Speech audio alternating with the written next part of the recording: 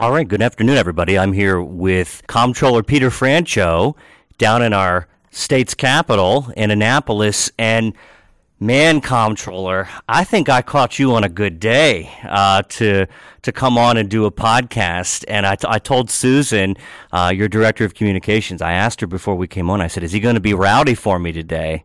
So you walked in, I think you had a little stagger in your step. But man, let's just start out with a topic that everybody's been talking about is Delegate Marianne Lasante. She, of course, was in the news last week, big time, and then at the Board of Public Works meeting, you made a public statement asking her to resign. Of course, we're talking about the racial slur that she made at the Annapolis Cigar Bar.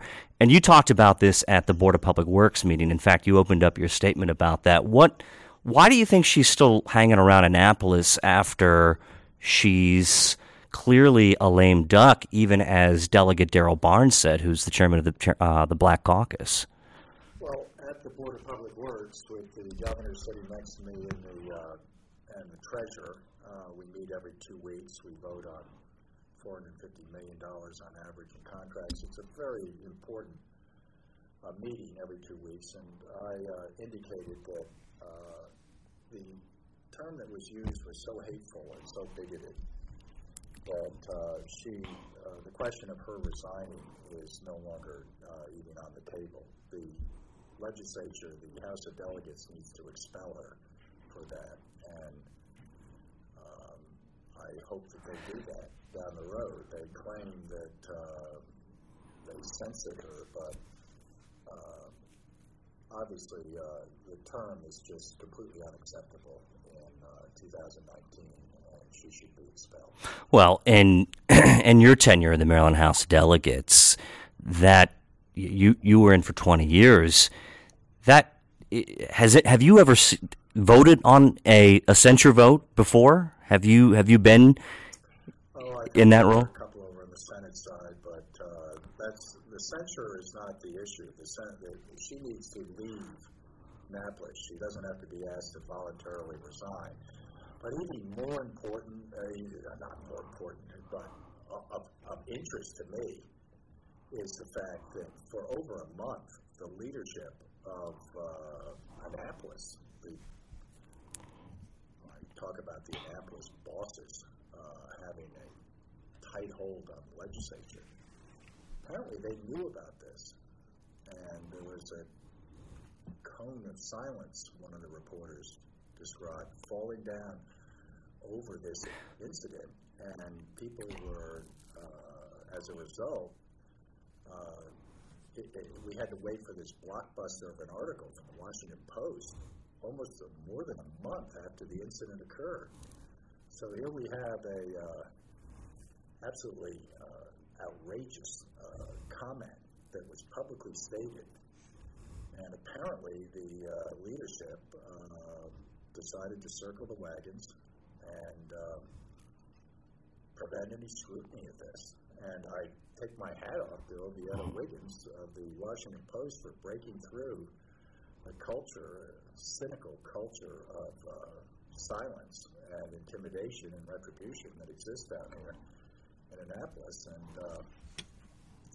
hats off to her, because otherwise, Ryan, we never would have known about it. Well, that's a great point, and I give a lot of credit to Ovita. That had to be a tough story to write for any reporter in this business. But you bring up an interesting point about the Speaker's office.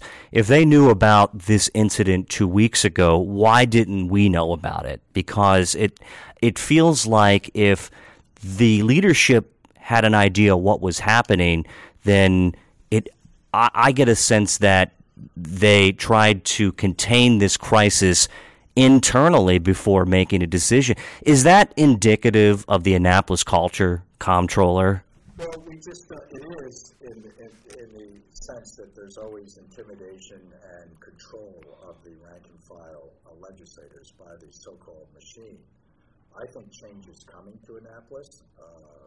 It may take a couple of years, but I really think that the day of the current bosses telling everybody what to do and what they can talk about and how they can vote, I think those days are limited, and the sooner we get through with it, the better. The fact that there is apparently downtown Annapolis where this incident occurred, where these horrible comments were made that deserve expulsion of Delegate Lasante, apparently there were a number of legislators there, all of whom stayed silent. Yeah. And apparently this is some kind of, I've never heard of this, some kind of after-hours watering hole where you have to have a kind of special invitation and you have a key to get into a back room after establishments are closed, and you're able to apparently get cigars and booze and be able to meet with lobbyists and other legislators who are selected. I mean, it's a very kind of odd situation, and I'd like to. I think it's nowhere near, obviously, what Delegate Lasante is accused of. But what is this literal smoke-filled back room that, as you say, protected through silence? Like almost it seems like a protection racket here in Annapolis. And as someone who covers these issues, Comptroller, if the Speaker's office is listening, I wouldn't be surprised if I get a nastygram from the Speaker's office to say, hey, look, you aren't being fair to this. I gave them several opportunities to make public comments, to ask about when they knew about it, at what point, and what they did. But if they're unwilling to give me that information, I understand it. They have to circle the wagon. But speaking of which, you mentioned liquor. You mentioned, maybe this Annapolis, the cigar bar. It would be interesting to see if they serve craft beer. Just today, your regulatory authority here in Annapolis by the Maryland House of Delegates, they're coming at you, Comptroller. They're coming at your throat. What's your reaction to this about them taking away your regulatory authority?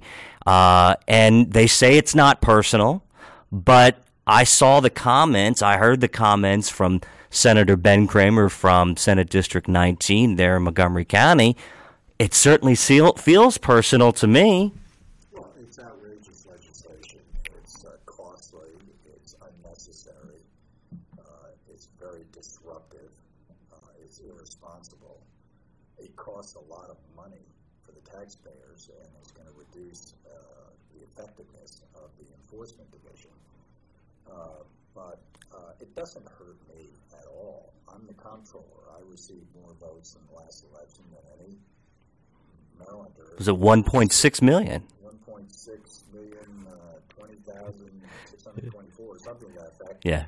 My wife rolls her eyes when I say that she votes, but I think people vote for me because they don't see me as part of the Annapolis machine, and they appreciate the independence and the fact I work hard. So this legislation that's being proposed is strictly because of my outspokenness and also because of my advocacy for craft beer. There's a big economic battle going on between small Maryland craft brewers and out-of-state brewers. And the out-of-state brewers have an economic interest in protecting their niche from these new entrants. And that's the basis of most of this emotion that's been expressed around this issue. I have continued to articulate that I'm in favor of these Maryland small businesses that hire Marylanders and use Maryland agricultural products and are definitely on the rise up because they're more and more popular. The machine is very connected to these lobbyists who are basically determining what the beer legislation will look like. This year, they're going to be forced by embarrassment and ridicule and visibility. They're going to pass a lot of the reforms that we advocated last year, but they're going to try to publicly flog me and do something unrelated to my enforcement division as an effort to shut me up. Guess what? It isn't going to work. And when I say change is coming to to Annapolis, I mean change is coming to this city. Well, and the ethical boundaries that are being pushed, the moral boundaries that are being pushed, the legal boundaries that are being pushed, we're going to defend ourselves and ask the people if this is really the kind of representation they want. I mean, they're talking about helping kids through education enhancements, and yeah, I'm all for that. Why would they waste $50 million?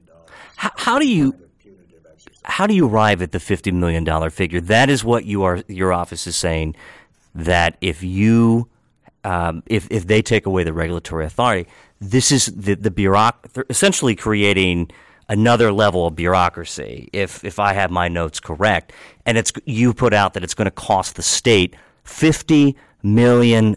$50 million. How do you arrive at that figure? That was put out by the Bureau of Revenue Estimates, the professional organization in the state. So it's an independent organization. Well, it's independent. It happens to be made up of people who work for me, the treasurer, the governor, and the legislature, but it is renowned for its professionalism and accuracy. We just came out of the write-down of the current estimates a few hours ago, and I spent all day on the phone with the rating agencies up in New York City with the Bureau of Revenue Estimates,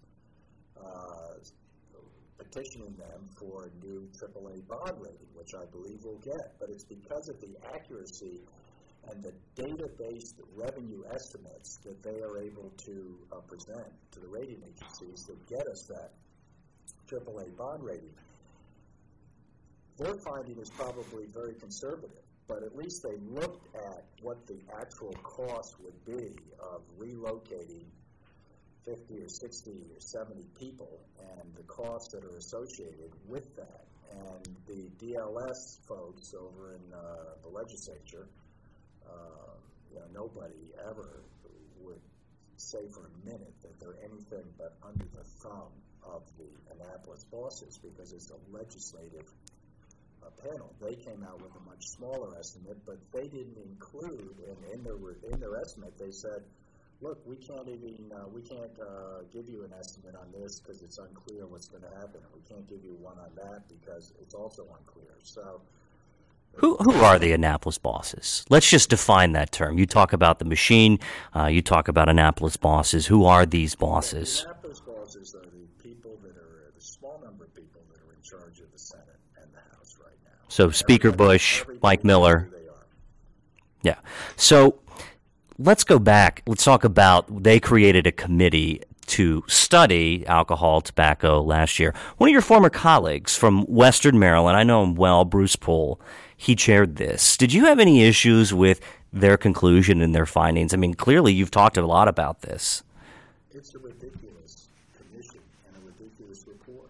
It had if you read the report, which I have, it lacks credibility, it lacks any kind of data. It's a document that was just put together for one purpose, to justify disassembling a very important part of the Comptroller's office and putting it elsewhere. And, the proof of that, it was totally under the control of the out-of-state beer cartel, for example, because one of the recommendations, I think, was to put big red letters on beer that's over 5% alcohol. Well, what beers are those? Craft beer. And what is Miller, Budweiser, and Coors Light all have? 4.5%. Well, and then it comes in with another health recommendation also. Don't let beer and wine be sold in grocery stores. This is the kind of the holy grail of the... Well, as a Montgomery County resident, we can't get that. Yeah. They have a beer monopoly and liquor monopoly in Montgomery County. I have to go to a county-owned store right down the street if I want to purchase wine, if I want to purchase a bottle of scotch to give my dad. I understand why people would want to go to Frederick County or down to Virginia or over to these different counties, but... the report lacks credibility because of its origin. Its origin was then Delegate Kramer and still current Delegate Miller on the Economic Matters. Warren Miller, yeah. Pushing back on the craft beer advocacy that I was involved in, and they were defending the out-of-state incumbent beer folks. So, Do they get campaign funds from them?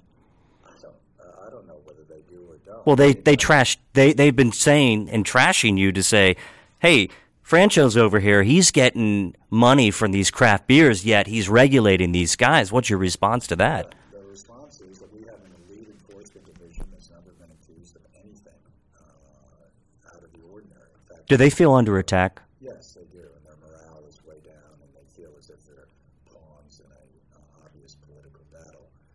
And that's a shame. We're going to do what we can to reassure them and get them through this period, but it's very disruptive to them.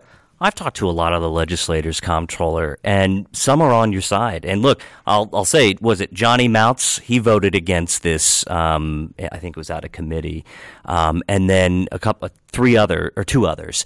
But I hear some of the legislators to say that, well, if the Comptroller wouldn't have come so hard at us.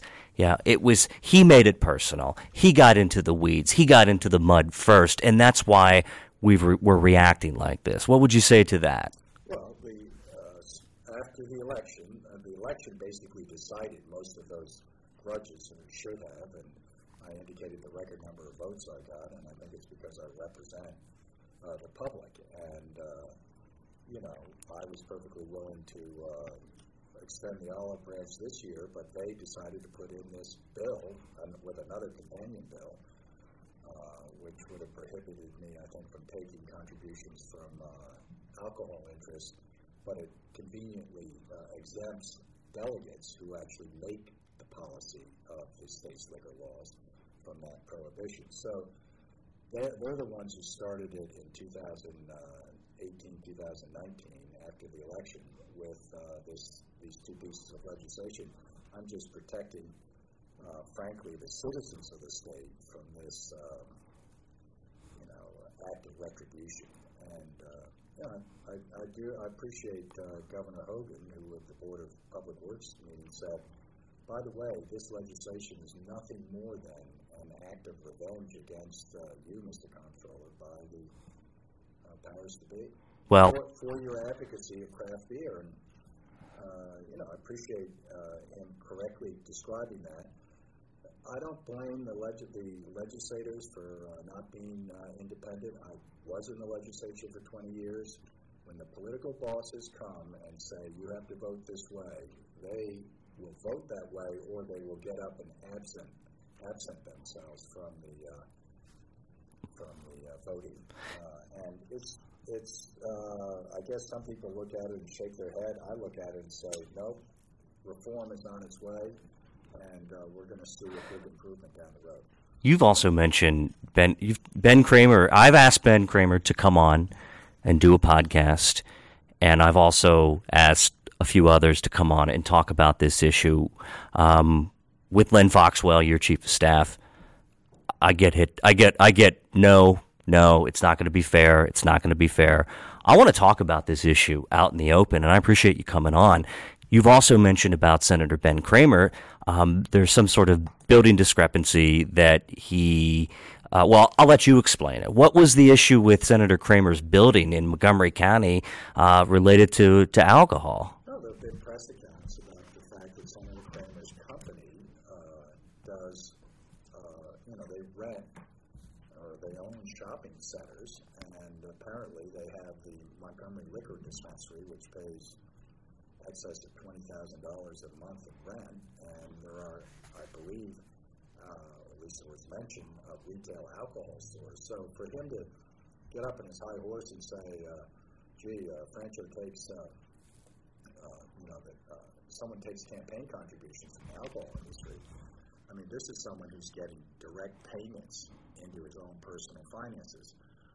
Warren Miller, the House champion for this legislation, was one of the gentlemen down in the cigar bar who apparently, during the evening, was down there. He said he left before this incident happened. Well, obviously Delegate Lasani must have spoken to the wall because everybody either left early or arrived late. But everybody still heard about it for a month. Yeah, it went like lightning through I didn't hear about it, but they, obviously everybody in the legislature did. And for over a month, they sat on it. And I see that as just the same. How do they have that kind of power to hold something like that under wraps? It's through threats of retribution, and we're not going to pass your legislation, or we're going to do something bad to you. You have to stay silent. You have to look away from something you think is immoral. And I'm fed up with that. I think a lot of people are, but right now it's in transition. You know, going back to your time in the legislature, was it like that when you were here, where if you did not always follow the lead of leadership, did they come back and say, hey, Franchot, you know, you got to vote this way, or you're not going to be eligible for this, or we're not going to do that for you? What do you say? Yes, and I was a known reformer, and had to put up with it. Yeah. It was always, we'll punish you, we'll have retribution against you, we'll do something to you, we'll move your office, we'll give you a poor parking spot, we'll move you to another committee, we won't pass your legislation. I mean, I keep reminding the new elected officials, don't let them do that to you. Stay independent. But the machine is somewhat in a kind of almost the wheels falling off it status. Their days are, I think, going to change down the road. And I'm looking forward to being part of the debate that removes all of this cultural fear from the rank and file legislators. Let's say that the bill passes, it goes through both houses, goes to the governor's desk. I don't know how the governor's going to vote. I predict that he'll veto this bill, but if they have enough to override this, which it seems like that they might have to strip you of your authority, what are you going to do? Are you going to go back out and fight on this and talk to Marylanders about what happened and talk more about the machine? What are you going to do? Absolutely. I mean, obviously they're trying to shut me up. I'm not going to be shut up. I'm going to talk about exactly what they're doing, and we're going to get deeper and deeper into what we think is the irregular connection between the Annapolis bosses and the out-of-state beer companies. So that, I will, fully anticipate going all the way to the gates of hell and advocating for Maryland craft. But you seem ready for the fight. I mean, You are ready to take this on. And even so much as where you've called on Speaker Bush's treasurer, his campaign treasurer, to step down. What's that all about? That is part of something that will be looked at down the road, which is a historic, unbelievable close connection between his office, the people he employs, and the folks that are well-connected lobbyists representing the out-of-state beer companies. And I suggested that his treasurer, who is a Budweiser distributor in Anne Arundel County, should be replaced with someone who is obvious. I like the individual. I know him, but it's nothing personal. Neil, right? Yeah, Neil Katzeff. Yeah. The issue is, do you really want that kind of an optic where you're talking about the special interest, not having a chokehold on the legislature, and yet the treasurer to your campaign who accepts the checks and writes all the checks for you is actually a Budweiser distributor? The response was, well, he also distributes some craft beer. Really? Come on, guys. This is like, it's government 101. I believe in honest, accountable, transparent, competent government. And that is everything that the Annapolis political machine is opposed to. As we conclude this interview, and I hope we do more, I love when you come on. You tell the truth, and we get a lot out of it. And let me tell you, people always they love listening to you. I can't help but notice that when you had your January 28th inauguration, fourth term now, you have this unique ability to assemble a coalition of people, of legislators all over the state, Democrats, Republicans, independents. It was just in a very unique, eclectic mix of Maryland that showed up to come out and see you inaugurated for your fourth term. You had the governor there. You had new Senator Cory McCray, Julian Ivey, Jake Day, who's the mayor of Salisbury from the Eastern Shore. And I think there's something to be said. Despite what you're facing here in Annapolis, you have an ability to put together a coalition, and I don't think anybody can take that away from you. Yeah, 1,620,000 friends out there, and that is something that I hope both Democrats and Republicans realize is the result of my going out and visiting every nook and cranny of the state of Maryland, doing my job. We've got an award-winning agency here, even though the legislature has now got a full frontal assault on trying to get in and interfere with the operations of the Comptroller's office, which is unbelievable to me. I've been a fiscal moderate, which most people are. I do have a positive relationship with Governor Hogan, which frustrates the Annapolis bosses, but it's what people want. They want folks that are going to deliver to them what I call good government: honest, accountable, transparent, and competent. And that's what I represent in Annapolis right now. It's it's whenever you bring these reform efforts forward, you have to be prepared for a good, tough fight. And we're going to persevere, and we're going to win here. So, well, what's that old? I've just started the battle, I guess, and I often tell them that the only thing silent about Franchot is the tree. I was just going to say that. I like that. That's good. It's good slogan. For your advocacy. Yeah. You commented earlier that you asked some of the leadership and these folks to comment on the Lasanti scandal. Here was someone who, in this day and age, used one of the most disgusting words possible, and they chose to circle around and say no comment. I'm just trying to get to the bottom of the story. And they blame, and then they turn and they say, well, you can't continue to ask because we've already told you no comment. Well, I mean, who was there? What is this smoke-filled back room? Who pays for it? How many people have gone to it over the last year? Literally, obviously, since it's an after-hours cigar and booze place, it is a literal smoke-filled back room where lobbyists and legislators get together. I've never heard of it, but someone ought to look at it. Do you think that should stop, that atmosphere? Someone should figure out who's been in it in the last year.